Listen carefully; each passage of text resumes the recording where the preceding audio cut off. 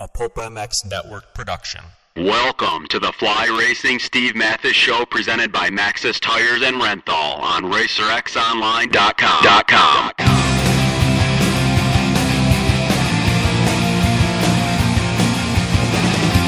With your continued support of our sponsors, we have surpassed 1,500 podcasts delivered with over 15 million downloads. Click that Amazon banner on Pulp MX to help us out. Donate via Patreon if it suits you. As always, enrich your moto lifestyle by working with the sponsors who support us.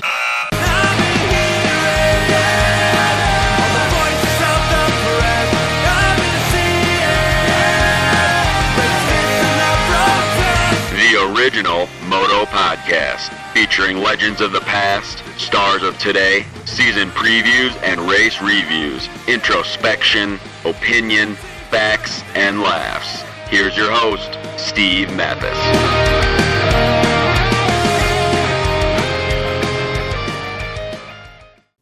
Welcome, everybody, to the Fly Racing Racer X podcast with Tommy Clowers. Thanks for listening. Appreciate it.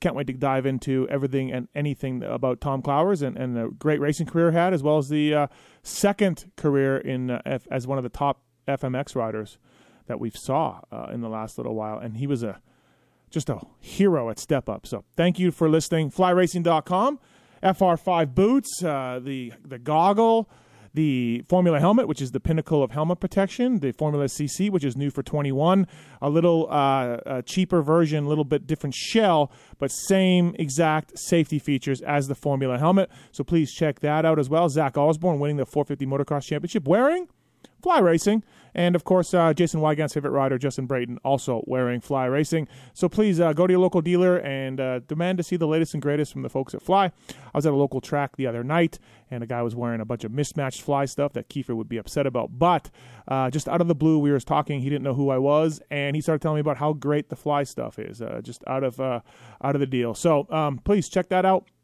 Matthes Tires as well, MXSTs, developed by Jeremy McGrath. OEM fitment on the gas bikes. Yeah, the folks at Matthes have some OEMs using their tires as well. The new gases will come with the STs. Great mountain bike tires, great light truck tires, UTV tires, Matthes.com. They've got you covered. Renthal as well. I'm sure Tommy Clowers used Renthal at some point, right? Everybody's used it at some point. The winning brand in manufacturing design for the last half-century, Renthal continues to lead the world at the very top level of sport, amassing more championship titles than all competing brands combined. Sprockets, chains, grips, bars, oversized bars, 7/8 bar, renthal.com for more information on that. Thanks for listening, everybody. Appreciate it. Here's Tommy Clowers. As promised, everybody, on the Fly Racing Racer X podcast, a motocrosser, supercrosser, very good amateur racer, turned freestyle legend, and looking to catch up with him and talk about a few things. It's Tommy Clowers. What's up, Tommy? How are you, man?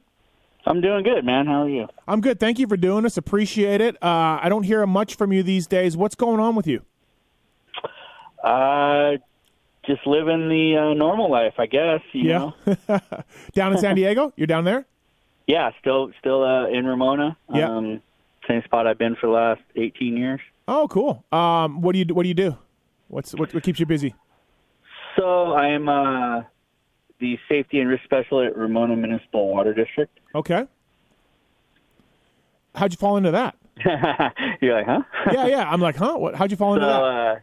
This was, when I was still riding, I think back in 2011, 10, 11, right in there, a friend of mine in construction recommended looking into, like, safety side of things, because I was already doing safety stuff for motocross, doing some lessons and stuff like that. So I started looking into that and ended up started taking some classes at the UCSD Ocean Institute down in San Diego. So I would take classes when I could, and then while I was still doing some shows at the time. So trying to transition into something, and then ended up, I think 2011, I came back from like a month-long tour we did in India.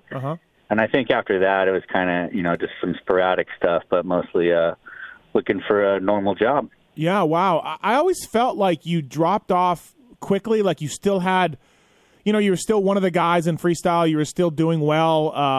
A lot of things were going on with the freestyle revolution. Backflips were starting to come around, and now we're freaking doing front flips. But I always felt like you had a little bit more in you. Did you too, or were you burnt out? Like, why'd you stop doing it? Like, it did seem you did it early, but maybe not. But that's what it seemed like to me from the outside. Well, I actually didn't retire till I was 40 years old. Oh, okay, all right. A lot of people don't really realize that I didn't even start freestyle till I was 27. Yeah. So because I was doing motocross and supercross and stuff like that. So I was definitely one of the older ones. I think at the time, Mike Jones was really the only other guy, a little bit older than me. Yeah. But when I started not doing content, and I started concentrating on shows, ramp to ramp shows. So that kind of, I think, took me out of the limelight a bit. Right, okay. Except if you're following, Yeah, I was shows. a total casual, like, X Games and just the big stuff, right? Like that casual freestyle guy. Yeah, so I wasn't at X Games anymore and stuff Right. like that, but I was still riding a lot. Okay. What ramp to ramp stuff? That sounds crazier than freestyle, Tomcat. That sounds gnarly. Nah, I mean, it's the same stuff, really. It's, you set your stuff up consistently. Yep. And have control of the setup and stuff like that. So, Right. I mean, it works out good. And, I teamed up with Red Bull, and, we did shows all across the country, and it was a really fun time. Cool. Were you teamed up with Tilton? Was it you and Tilton? Yeah, TNT Action Sports. Oh, okay. Awesome. Yeah. No, that's cool. Do you still ride at all? You got a bike? Actually, yeah, I'm getting some stuff ready to go riding at Kahia tomorrow with my son Cole. Oh, nice. So I had shoulder surgery in May. I didn't crash or nothing like that. It was a weird. I'm not used to these type of injuries, but it was a slow impingement thing that is more frustrating than crashing and actually getting hurt.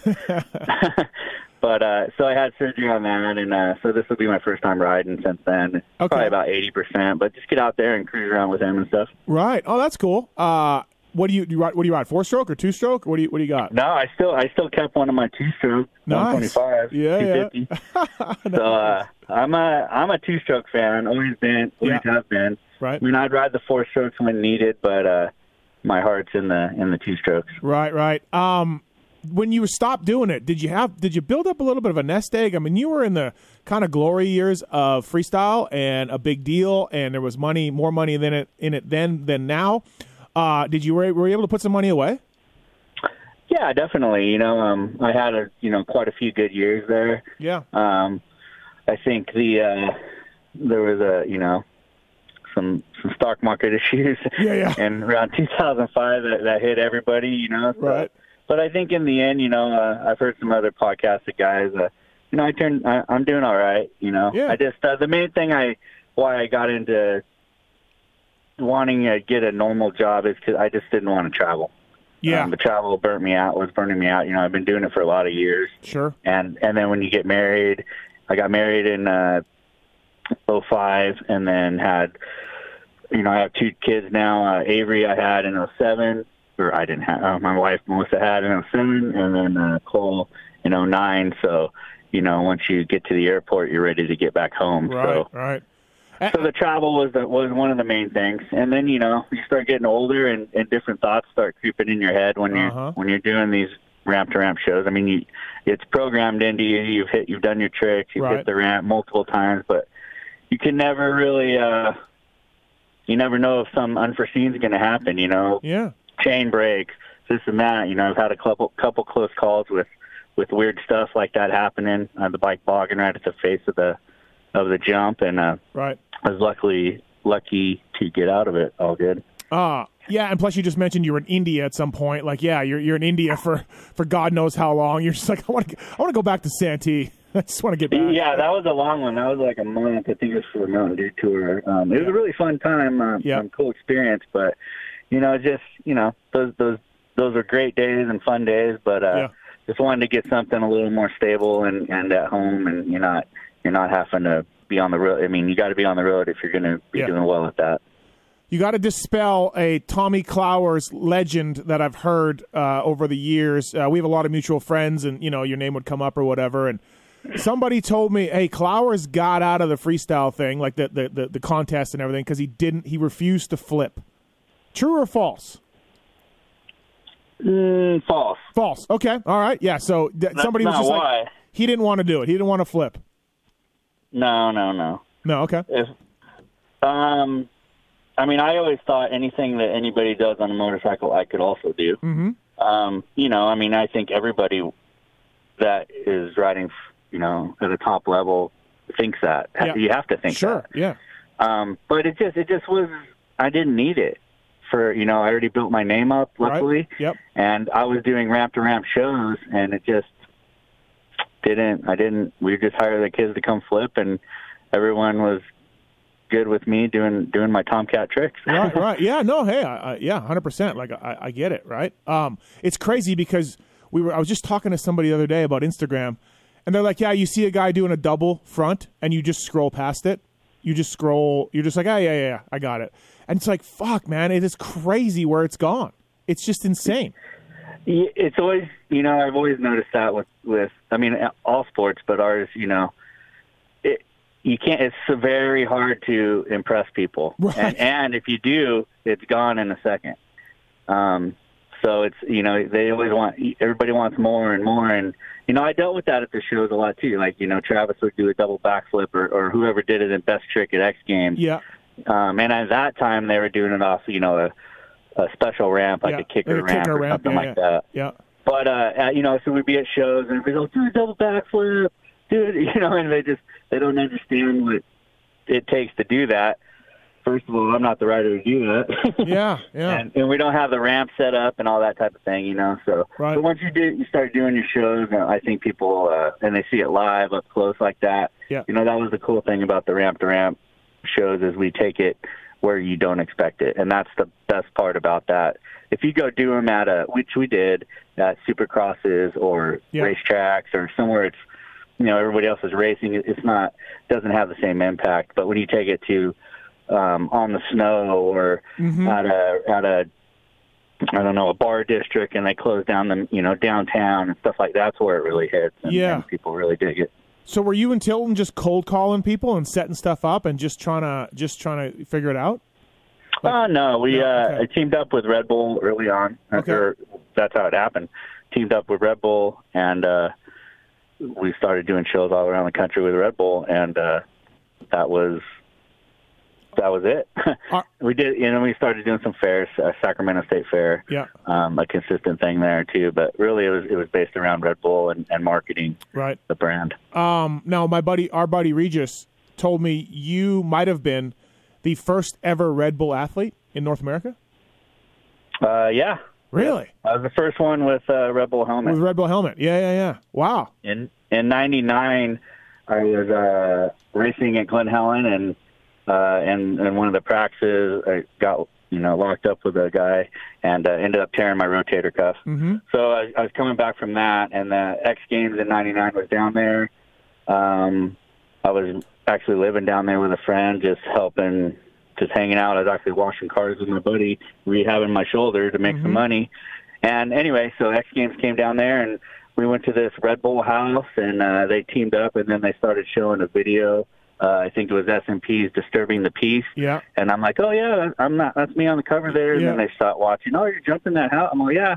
And so at the end of that weekend, they asked if I wanted to, ride for them, and they called it the Wings program. Uh-huh. And so you would, send in, you get coverage, so you get a magazine shot or article. Yeah. I would save that, send it to them, and then you get some money and stuff. Yeah. And then the next year, that started building up, and then they asked if I wanted to have my helmet, wear a branded helmet. And that was, I think it was '99 right there. I think it was on Suzuki's then. It sounds about right. I did the German Supercross series as a mechanic in '98, and they were telling me about this new drink, this energy drink that just pumps you up, and you got to put vodka in it, and I was like, oh, okay, all right, seems weird, you know what I mean? And yeah, it seemed like then it was Red Bull was kind of exploding, So, but then again, Regis, he could be full of lies. Tomcat. It's Regis. No, Regis is a good guy. Yeah, absolutely. I'm surprised you never got into that world of stunts at all. You never did any of that, or did you? I did do. Oh, you did do some of that. Yeah. Oh, okay. Yeah. So, that's the other. So I started. I if I get an opportunity, I'll still do that type of stuff. So, right. You got the SAG card and everything. But I did some commercial stuff, and Regis actually helped me get into, hook me up with some of those types of things. So, I did some commercial. I think one was a Super Bowl commercial. So I did a couple national commercials. Oh, cool. And stuff like that. I actually went back to Regis's house when he was in Louisiana and did some stuff for a movie shoot, like an online thing. Shit, I didn't know that. I dabbled in that. Right. I'll definitely try to do anything like that if I get the opportunity still, though. That's where money is, Clowers. That's serious money right there, right? Like, that's just ridiculous money. So, yeah. No, that's cool. Dude, and you were, look, freestyle is still going, and as we talked about, they're still elevating the bar. But when the guy with the garden gloves comes out and does a double back, onto a pile of leaves, like, I almost felt like that was when it jumped the shark, right? I don't know. Maybe not. Maybe I'm wrong. I'm more of a moto guy. But that's what I just was like, okay, all right. We got this guy. He's charging $500 at a fair, and he'll do a double backflip. It's hard to keep guys would undercut, doing shows, and they'd undercut prices and, to get shows. And that's the tough part of it, is trying to keep, keep the money in it. That was, that's the next game's thing. When the best trick, do they still have the best trick? I don't even know. No, wait. I think the best trick is now a call-in thing, isn't it? Where you got to text in, which is so lame. That event was hard to watch a couple years. Guys are just getting hurt bad, and when you get guys that don't have contest experience or consistency, and then they get to that stage of X Games and roll down this and hit your, it's not in their backyard, it's not their normal setup. It puts a lot of pressure on you, and you got to be able to deal with that pressure and perform. That's what makes the top guys great. And you can, you saw that a few times where guys, I think, chose not to even try their tricks sometimes, or they didn't make them and crashed and got hurt too. The step up stuff that you won gold at that must have been, well, all of it, but the height of X, like, I don't know. And again, my buddy Eric Pernard if he listens to this, he might get mad at me, but I just feel like X Games has just lost it. You know what I mean? Maybe I'm old. I don't know. I don't know what is, but I don't care anymore, and maybe I need to, and maybe X Games, ESPN needs to pump it up more or whatever it is, but I go back to when you were doing it, and Travis and Deegan and the eyeballs and the pressure and this packed arenas, and that was a pretty cool era. I may be biased, but I agree with you. Yeah. I think it was the best era also. Step up stuff. You were really good at it. What was that like? I went down to one of them down at Staples Center, and until you see the face of that step, you have no idea. Like, TV doesn't do it justice. What's it like sitting there at the bottom? That event evolved tremendously from how it first started. Mm-hmm. I was actually looking for the first step up trophy. I think I have it at home from the LXD event. But it's very intimidating, especially because to build a step up good, you have to have a gap. Because you got to build it for when you're going high, so you can. And that's the hardest part about it, is a lot of times it hasn't been like, you start going higher and you start traveling farther out, and guys are hitting flat bottom or close to it. So to do that, you have to have a gap and then like a step up. Actually, you got to make the landing higher. So you got to hit it pretty hard the first time to actually clear it right, and hitting a brand new face like that, it's always, it's kind of, everyone's kind of waiting around like who's going to hit it first to see how it's going to go. But once someone does, it's just like everything with, riders.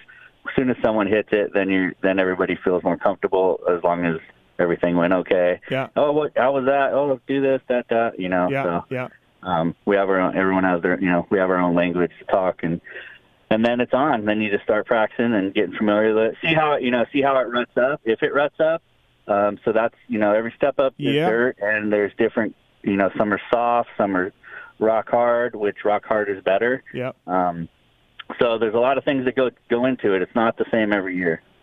And I guess I'm thinking your moto skills that would help you in an event like that, right? I feel like maybe not. Yeah. Yes, definitely. I feel like if you're a good motocrosser, which you were very good, then that comes a little more natural. Body English, moving the bike, that kind of stuff, right? Oh yeah, I mean I knew even when I was winning it, I knew that if guys like McGrath or Carmichael or right, any of the top riders wanted to come in and do this, they would be great at it. I mean, any great rider, those guys, do amazing things on bikes.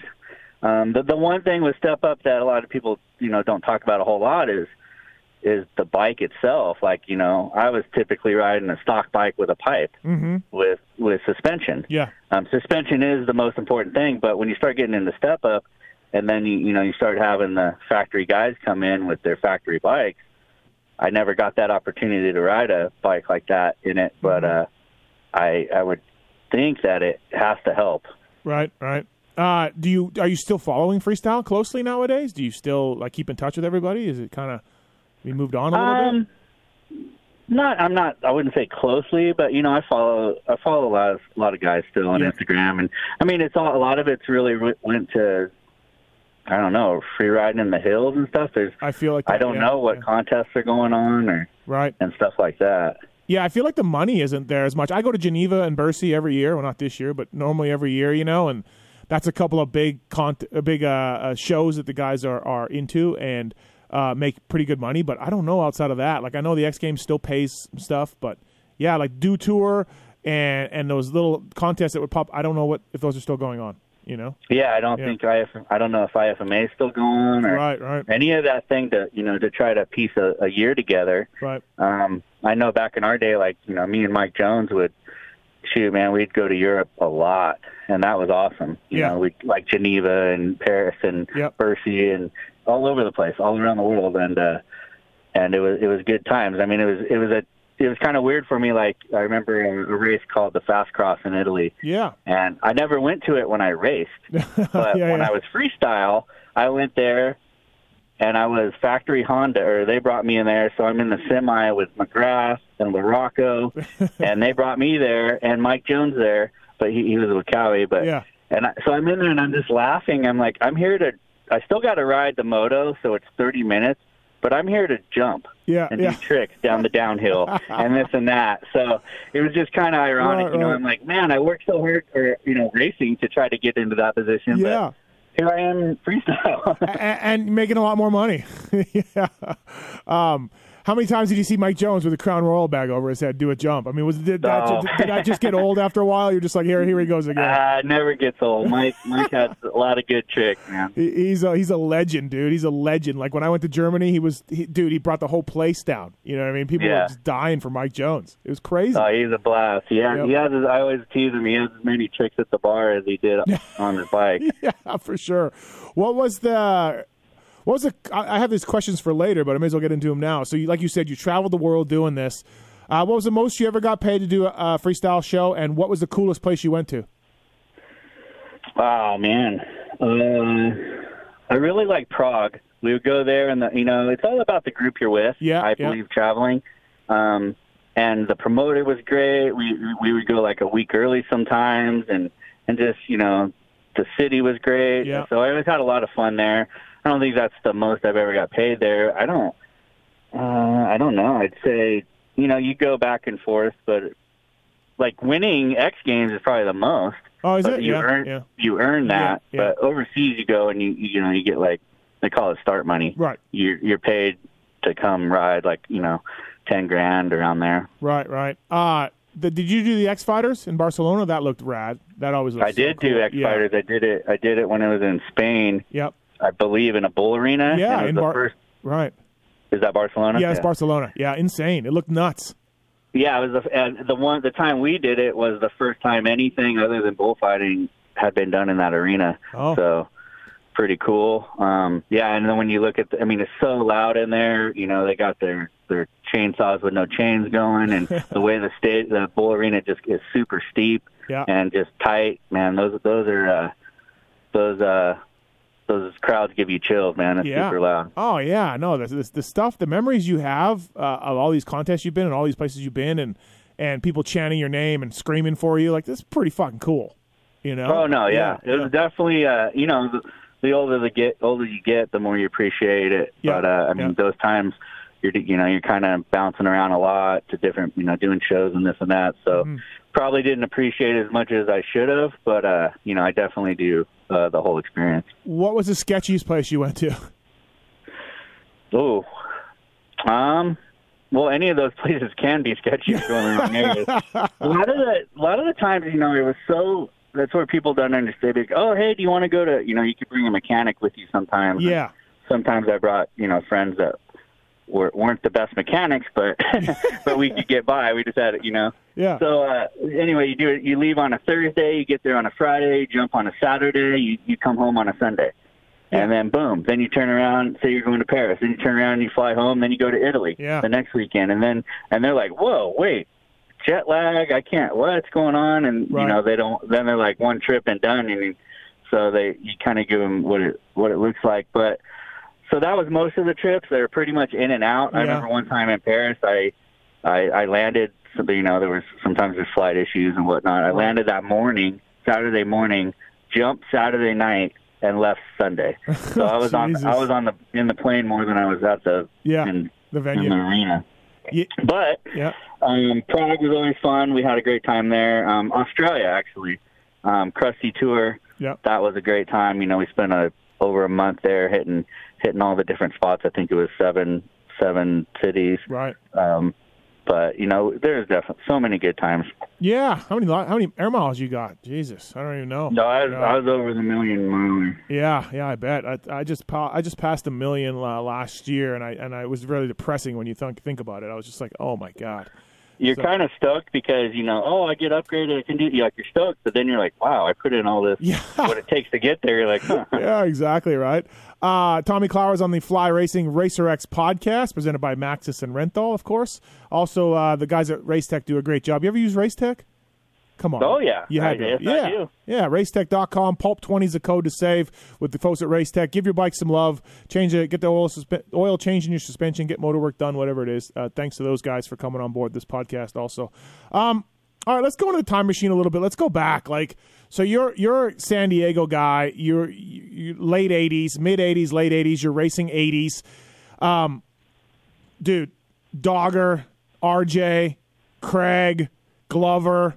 Are you riding with those guys? I mean, not like practice. Are you seeing them in the hills? Are you out the same tracks as them on your 80? Like, how's this going? Yeah, just like that.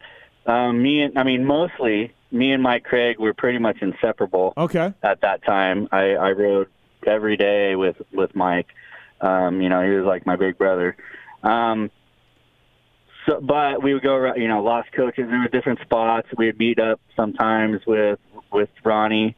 He lived over in Crest, and we'd meet over there. I mean, you could just ride through the hills over there in El Cajon and different tracks here, and we ride to here, and it was just so awesome. And Santee had a bunch of stuff, the sand pits out behind my house. You know, Brock was I did ride with Brock a little bit. Yep. He was a little bit before that, but I had a friend, Jeff Grafton, who lived across the street from him up in El Cajon. Yep. And we would ride with Brock a little bit. That was a little bit earlier, you know, it was maybe 60 to 80 transition. Yeah, he passed away like, late 80s or something? Yeah. Yeah.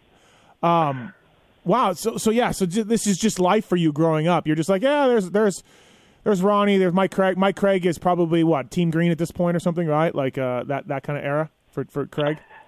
Mike was not really Team Green. He was more Yamaha. Oh, was he Yamaha? Okay, I was thinking early pro career he switched to Team Green, I thought. But okay, so Yamaha. Oh, yeah, you're right. Yeah. He did ride Team Green then. All that Team Green, then Yamaha. I mean, we rode. I was mostly Team Green. I was on minis though. Yeah. How sick was Craig probably when you went out to Palm Avenue? Must have just been ridiculous.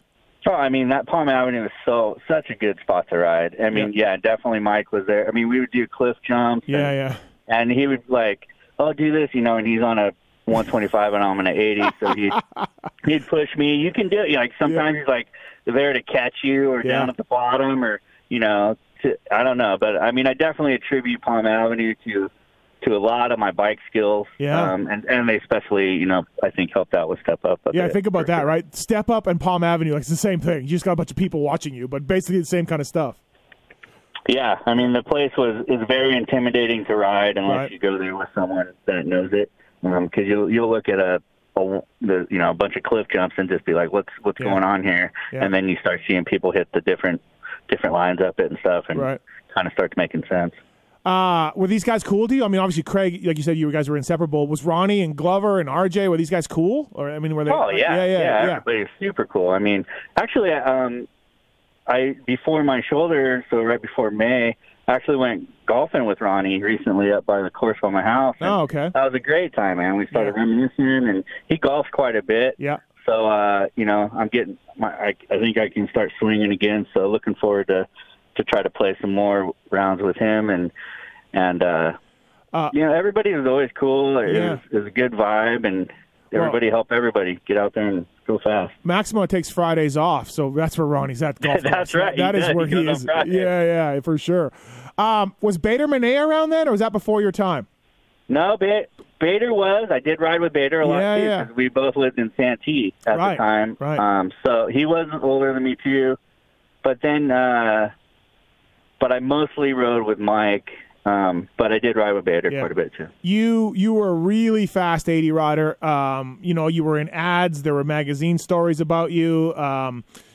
Phenomenal kind of, amateur rider coming up. When did you start, like, had your dad get into it with you? When did you start getting good and be like, hey, I want to be like Mike Craig and RJ and these dudes? Like, when did that kind of start happening? So I started racing BMX when I was 6. Okay. And then I did really well now. I think it was number 1 in the world on 7-year-old expert or something. And then we were riding our bikes around. My dad was in the Navy, and so we were in the Navy housing, riding our bicycles around. And we came across Mike Craig and his dad out washing his bike. Okay. And so Les Craig, Mike's dad, actually, they started talking, and then they took me out riding, and Les taught me how to ride on a JR50 out in Santa, and that triggered the whole deal. Then my dad bought me a YZ60, and we would started going riding with them all the time, and next thing you know, we're going to Verona and starting to race. Yeah, and you got good at it. You were good at it, clearly. BMX skills transferred right over. Yeah, it didn't. Yeah. I guess it didn't take. It didn't take that long. Right.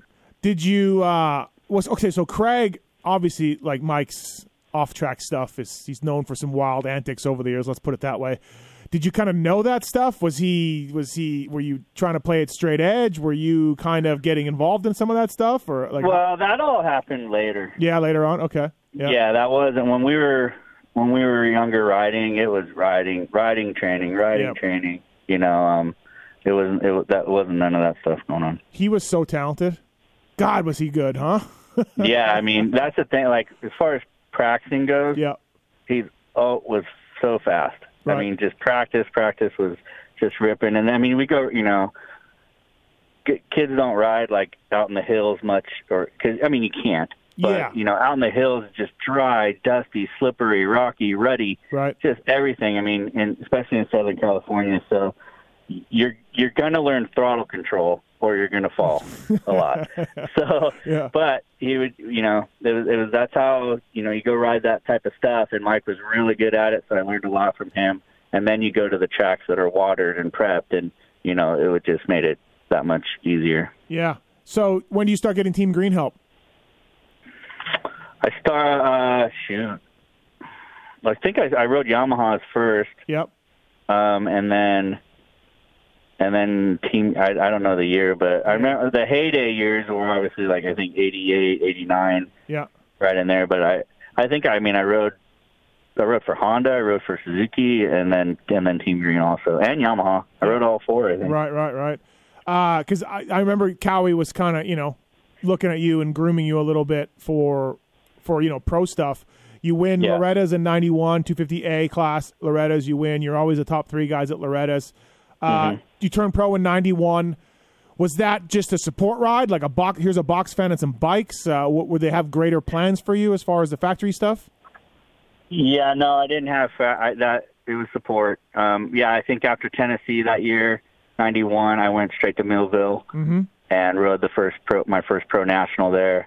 I think with a couple crashes, I ended up getting 15th overall, right around there. Yeah. So at the time, I was like, but that's actually wasn't too bad. Right. And then the next year, I ended up, I ended up going to NCY, Yamaha. 92. Yep. It says Kawasaki in the Racer X results, but maybe 93 you're on Yamaha at that point, NCY. But okay, yeah. You were a consistent top 10 in Supercross, but just like nothing, like Mitch ain't calling and nobody's calling like at that point for you. No, I wouldn't say calling, but we had conversations. It was close. Was it? Yeah. I think I was in the talks, maybe, or I hope. But, I did, my first year Supercross, I believe I got fourth. No, I got seventh in the series. Yeah, I mean, I think these are good results for a kid. Like, how old are you? Yeah. You're 17 or whatever, right? 18? I don't know. I was 18, I think. Right. And then the next year I got fourth in the series, and that was my bet. I got a couple fourth places where it's so close to podiums, but, didn't get it. And then the next year is where that was my, hopefully year to, have a chance at the title and stuff. And I ended up crashing in press day in Texas. I tried a triple jump and just cased it.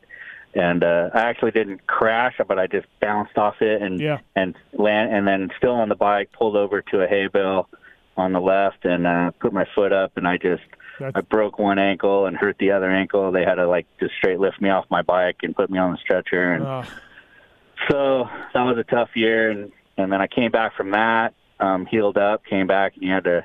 If you're not in the top 10 in points, you're at a day qualifier. Right. And so I was in the day qualifier, and I got the whole shot, but someone came inside and hit my leg, and it hit my leg against the subframe right there by the peg. Yep. And that broke my ankle again. That ball, the ball that sticks out there. Yeah.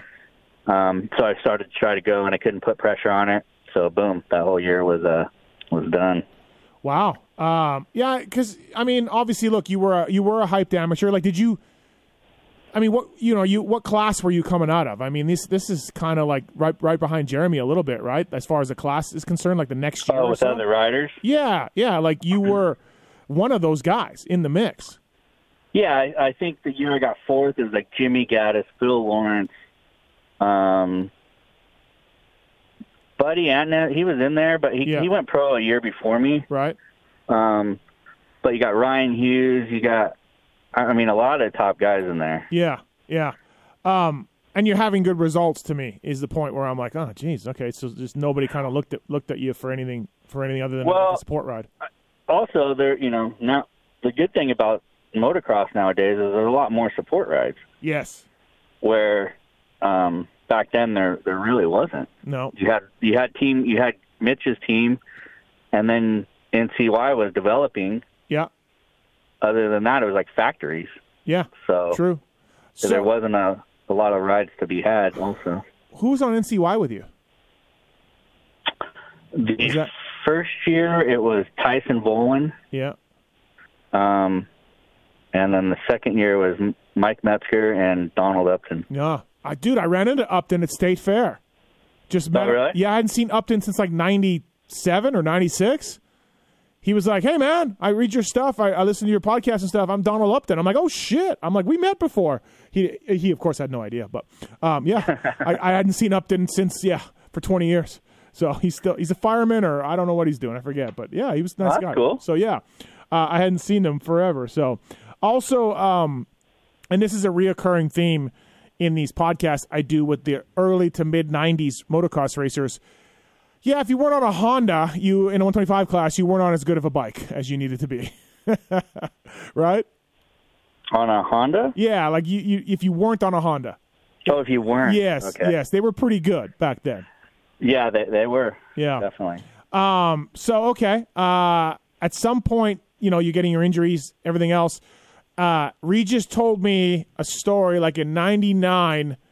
You're coming back from Dallas. You're a privateer now, and you tell him you're doing some jump contest, and he calls you an idiot. Is that a true story? Yeah. Me and Reed, we jumped in his, I forget what it was. It was just a normal little truck, and we drove to Texas with our race bikes in there to go race. Yeah. And that was a fun trip. But yeah, that was. Well, shoot, that was later then. That was he said it was like 99 or something. Yeah. Yeah, 98, 99. Yeah. So that was the start of. Yeah. Well, it was. No one knew about it, including myself. We didn't know what to think. Yeah. I think one of the first times it really set in for me was I started racing East Coast Supercross too back in at the end of the 90s. Mm-hmm. So I was in Daytona, and I raced there, and I would do make all the mains and stuff, but I just didn't do that well, crashed or something. And then I had Mike Craig let me ride his Honda 250 out, and there was a freestyle event in Vegas. Okay. So they brought that up there. I flew out to Vegas, and I rode the freestyle. I got like 7th or whatever. I mean, we're all creating tricks. Yeah, what were you doing? I was going to say, what were you going to do? I was doing look back. I was doing whatever I could do. Yeah. And just trying to do it big. But, that was like when Travis was doing, the cliffhanger that wasn't a cliffhanger nowadays, but, everything was just being created. I mean, even the jumps themselves were big. Yeah. 100-foot jumps and all this stuff, and we're riding at night. And so I didn't make money in Daytona. I flew home, and I made money here. They had some big $50,000 purses. Really? At those first. I think they're, what were those ones called? New Leaf was putting it on with Lou Lawrence and that team. Yep. I think Eric Hilton was part of it. So they had some big purses. They had like 3 rounds that year. So I'm like, whoa, I need to start concentrating on this a little bit. So I ended up hooking up with a buddy of mine, Fudge, who lives in Alpine, and we built just a 90-foot dirt jump, and just did circles and hit the jump, and just try to start learning tricks. And so that's when I really started focusing on that, and it started to turn around for me. Was it tough to let go of the moto thing? I mean, at that point, you hadn't had a lot of success as much as you had early in your career, but I mean, this is what you were groomed for. This is what you did. This is what you were projected to be. Was it tough to let that go, or you're like, yeah, whatever, got to make money? No, it was. I mean, well, after we were talking about kind of my heyday of riding in the early 90s. Yeah. Then I had then it was privateering it for the next 4 years. Yeah. And that's tough, out there chasing around, you're driving to the Nationals, you're working on bikes, you're staying, away from home a lot. I had some great help. I stayed with Scott Sheik a lot. I stayed with, and, teamed up with some great people, and I appreciate everybody that helped me out. But it's still tough. So the fact, and you're not making, you're really not making that great a living or anything yet. So the fact that you start making money at something is very motivating.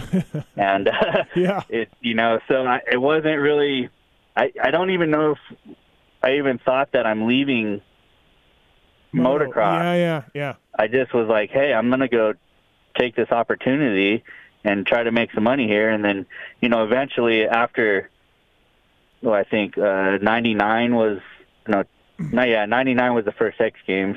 So after that, but I broke my wrist last practice. But that was when I knew, it was time to focus on that. Yeah, and especially 125 Supercross, there's no purse money. It's garbage. No, I don't even know if it's changed since I've raced. Not much. It's probably $100 more. That's about it. Yeah, that's crazy to me still. Yeah, no, it's absolutely insane. San Diego, 93, hometown, you get 4th. That had been a cool night. Pashawn wins. Yeah. No, that was a very cool night, and that's one of the opportunities that I thought I could have got 3rd. Mm-hmm. I was battling with, I couldn't get by Lance Schmale. Yeah. Me and him would have some battles, man. I mean, we're totally opposite. He's tall and lanky, and I'm short. Yeah. But, and then Phil Lawrence came and passed us both, and then I eventually got by Lance. But it was too late then. So ended up getting 4th in that one. Right. Yeah, hometown crowd and everything, right? That had to be pretty cool. Dogger still talks about when he won 83 San Diego and how it was just amazing for him. He hooked up with so many chicks that next week. It was great. That's Dogger. Yeah, exactly right. You never rode a lot of 250 Supercross. and there was more money in that, and it was better to be a privateer in that. Was it more like bikes and parts, or, I mean, you're a smaller guy. Did you not feel as comfy on a 250? You never gave that a real shot? Yeah, I mean, I did do a few, and I qualified for a few mains. And I think I tried to ride both classes, like Barry Karsten or something. Right. But, I could ride it pretty good, but I couldn't hammer it. I couldn't ride it like you had to. Right. So I could make the main, but that was about, as far as I was going to get in that. Right. So I think my best chance to do well was in the 125 class. Yeah, absolutely right. Didn't you, by the end, weren't you wearing baggy gear in Supercross? Didn't you bring that to Supercross? Yeah. Yeah, so I started with S&P, and I think that was 96-ish. Okay.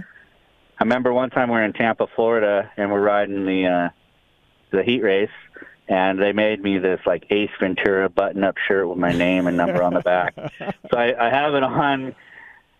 You get in. I had a lot of firsts. Red Bull helmet first. Yeah. Baggy gear first. Yeah. So I'm on the line, and they go, wait. They're like, stop. Like, you got to tuck that in. I'm like, what? So I had to get off my bike, tuck my shirt in. Like, they got the 30-second board up. So I jump back on.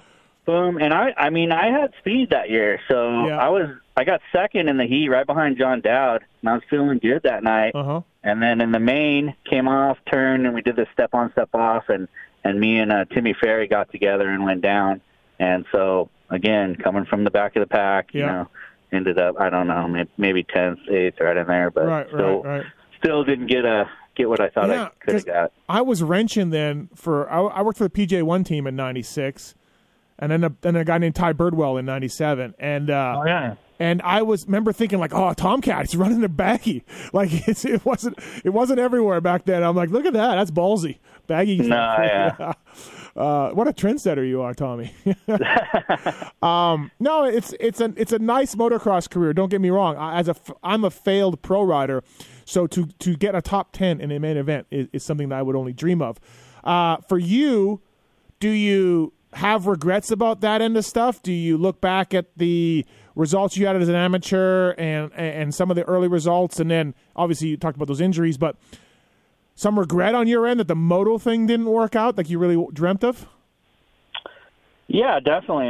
That's what it was. There was no other option. Yeah. There wasn't freestyle or free riding or filming like there is now. It was racing.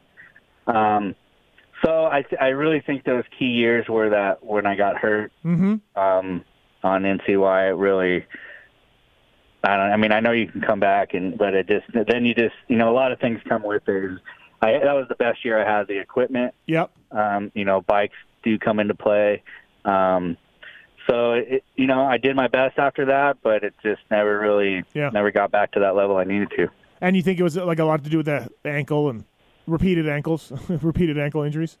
Yeah, any injury, you get surgery on, hurts, you have to come back from that. But it's just, the whole program makes, you hear guys talk about it now, and they're in, rigs with everybody, and they got, suspension guys and motor guys and this and that, You don't hear about the privateers anymore, right? So that much. I know they're out there and they're doing the same stuff we did, but when you're changing your filter in between motos, when you're, you can't swap clutches out. Yeah. You don't, I know they're riding 450s now, but no, they still swap clutches out. Trust me. Oh yeah. Yeah, but it's, that's what I mean. You're competing the best you can with what you got, and I'm not using. I don't know if it's an excuse. It's just not as fresh as what someone else is running. Plus, you got the fact that they're great riders. So, you're trying to keep up with a rider that's as talented or more than you, and now you're on, the suspension comes into play big time too. I've never had factory suspension, but one person, the Dogger, he always talks about, like, I think it was his 85 Honda or something like that, like the suspension. He's like, that's the best bike ever. Like, I've never really ridden, I haven't ridden a bike with factory suspension like that, so it's hard to know what that means, but apparently it means something. No, I think so. So you're like an 80 rider in like 86, 87. Are you not, I don't want to say hanging out with, are you watching this guy named McGrath? He's not San Diego, but he's not far from there. Are you seeing Jeremy kind of come up, and at times are you like, wait, he's the best Supercross racer ever? What? Huh? Do you ever have any of those old stories about that?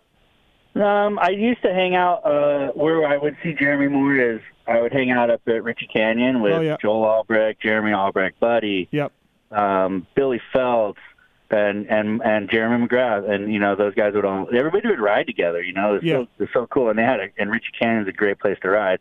I wish I could have spent more time up there. I was kind of always after the main guy, except it was just me and Mike at one point, down here that really like a lot of the older guys, Dogger. Yeah, they were all retired, right? Yeah.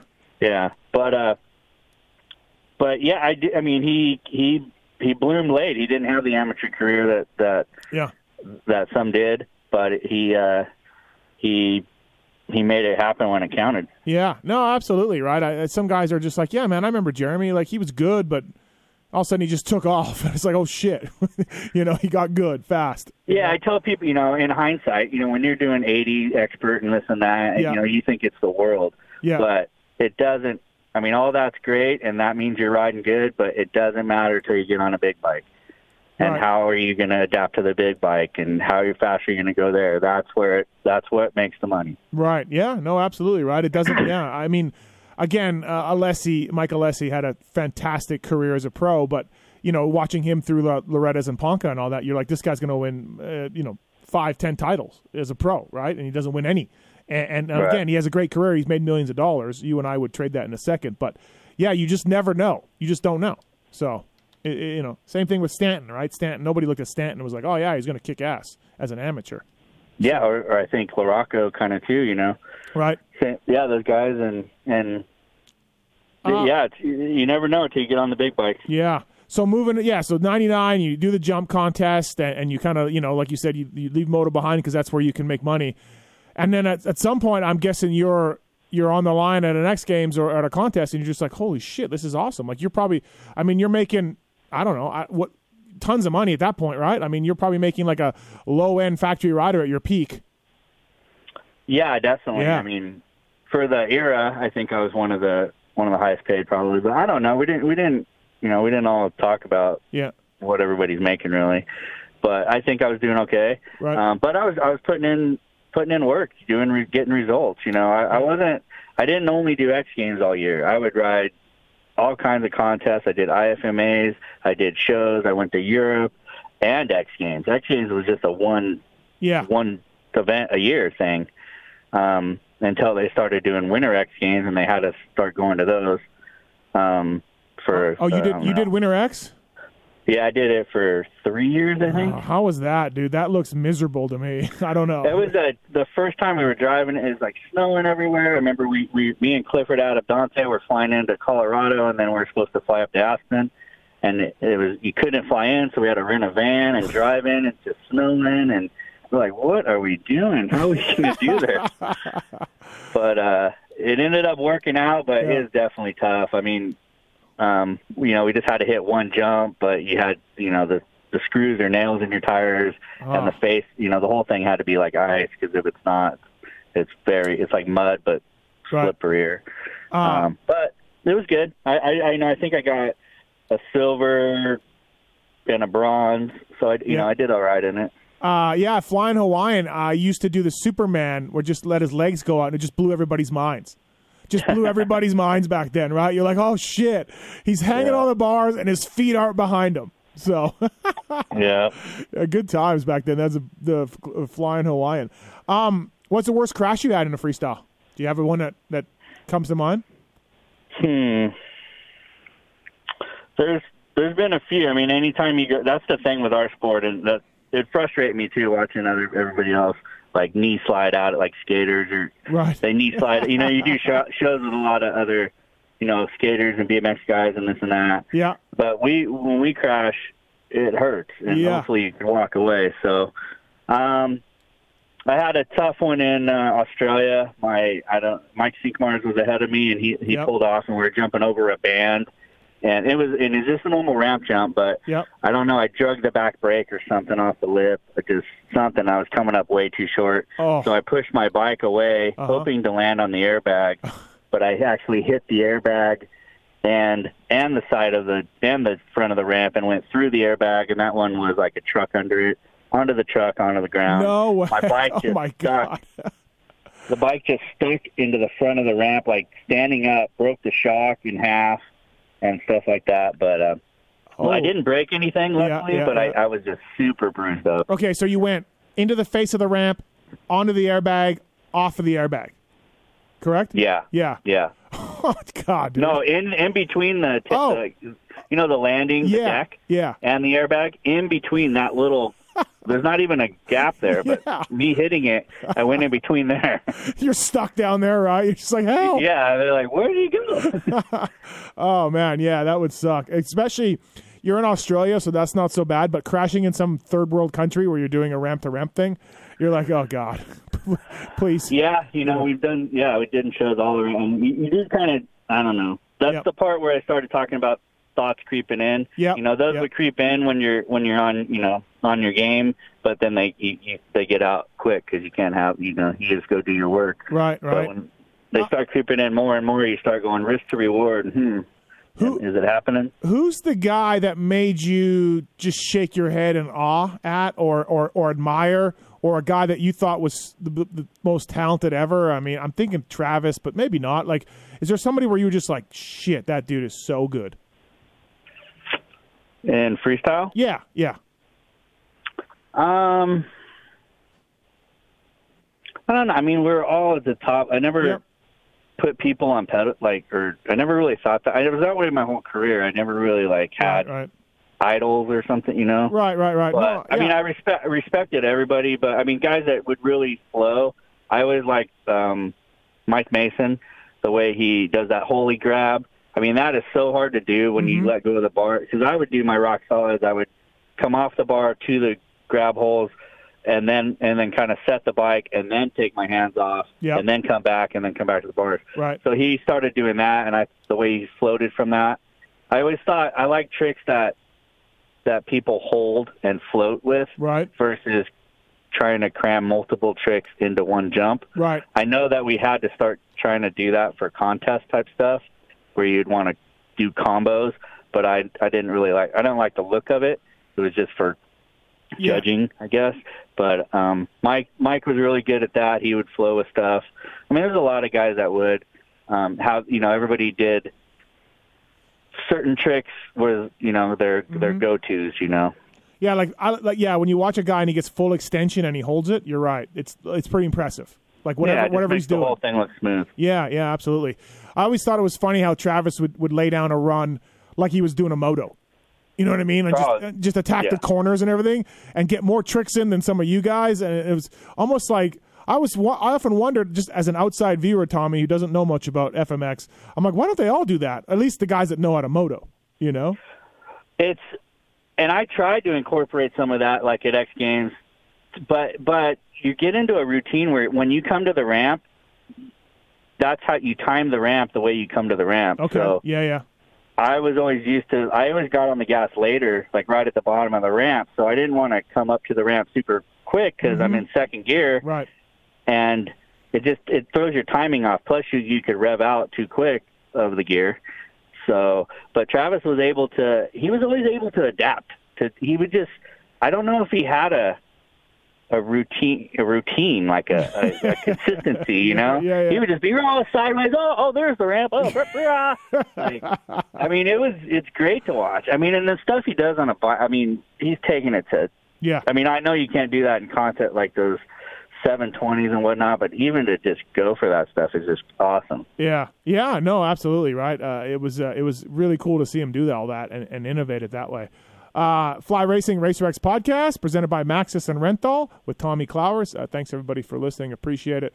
Well, cool, man. Thanks for doing this. I appreciate it. It's nice to catch up with you and find out, kind of what you're doing and everything else. I mean, dude, like you said at the top here, like, you traveled the world, you made good money freestyle, you got to experience pro motocross at the tip of the sport, top tens and everything else. Like, yeah, man, you got to be stoked with how everything turned out. No, yeah, I definitely I always tell everybody, man, I had a good run, retiring, I guess, out of that side of it at 40 years old. That's pretty good. and then get a real job and settle in and cruise along. Yeah, no, absolutely, man. I think a lot of us would trade that in a second. You know what I mean? A heartbeat. All the stuff that you've done and been able to accomplish, for sure. So, thanks for the time, man. I really appreciate it, and good luck with everything. And maybe we'll see you down at the races at some point. Okay, man. I appreciate it. Cool. Take care. Thanks, Tommy.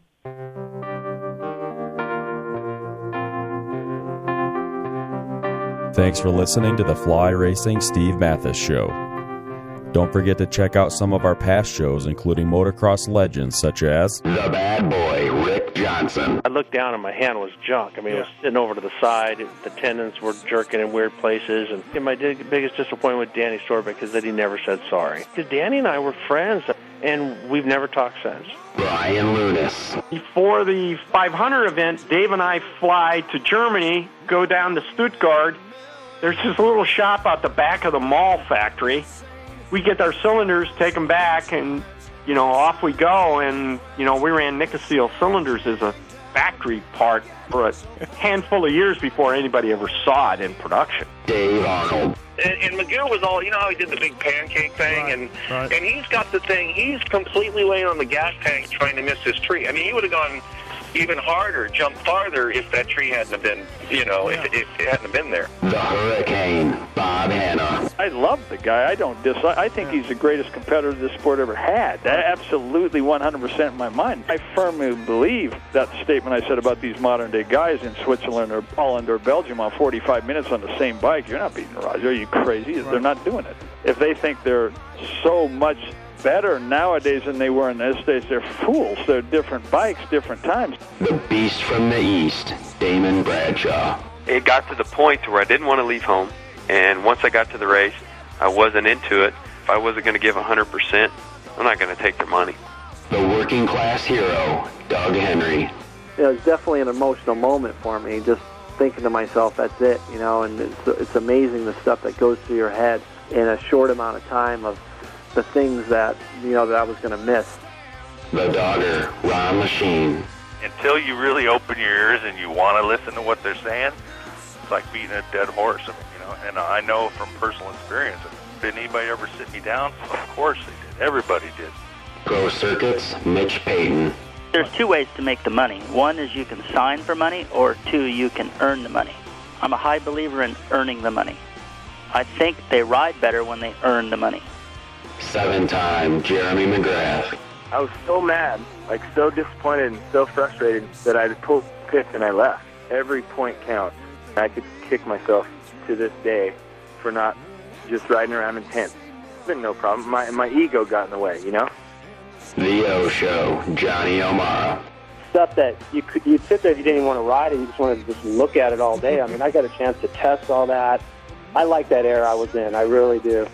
Search Pulp MX in the iTunes store to enjoy these and over 800 great motocross podcasts. As the days and the months and the years go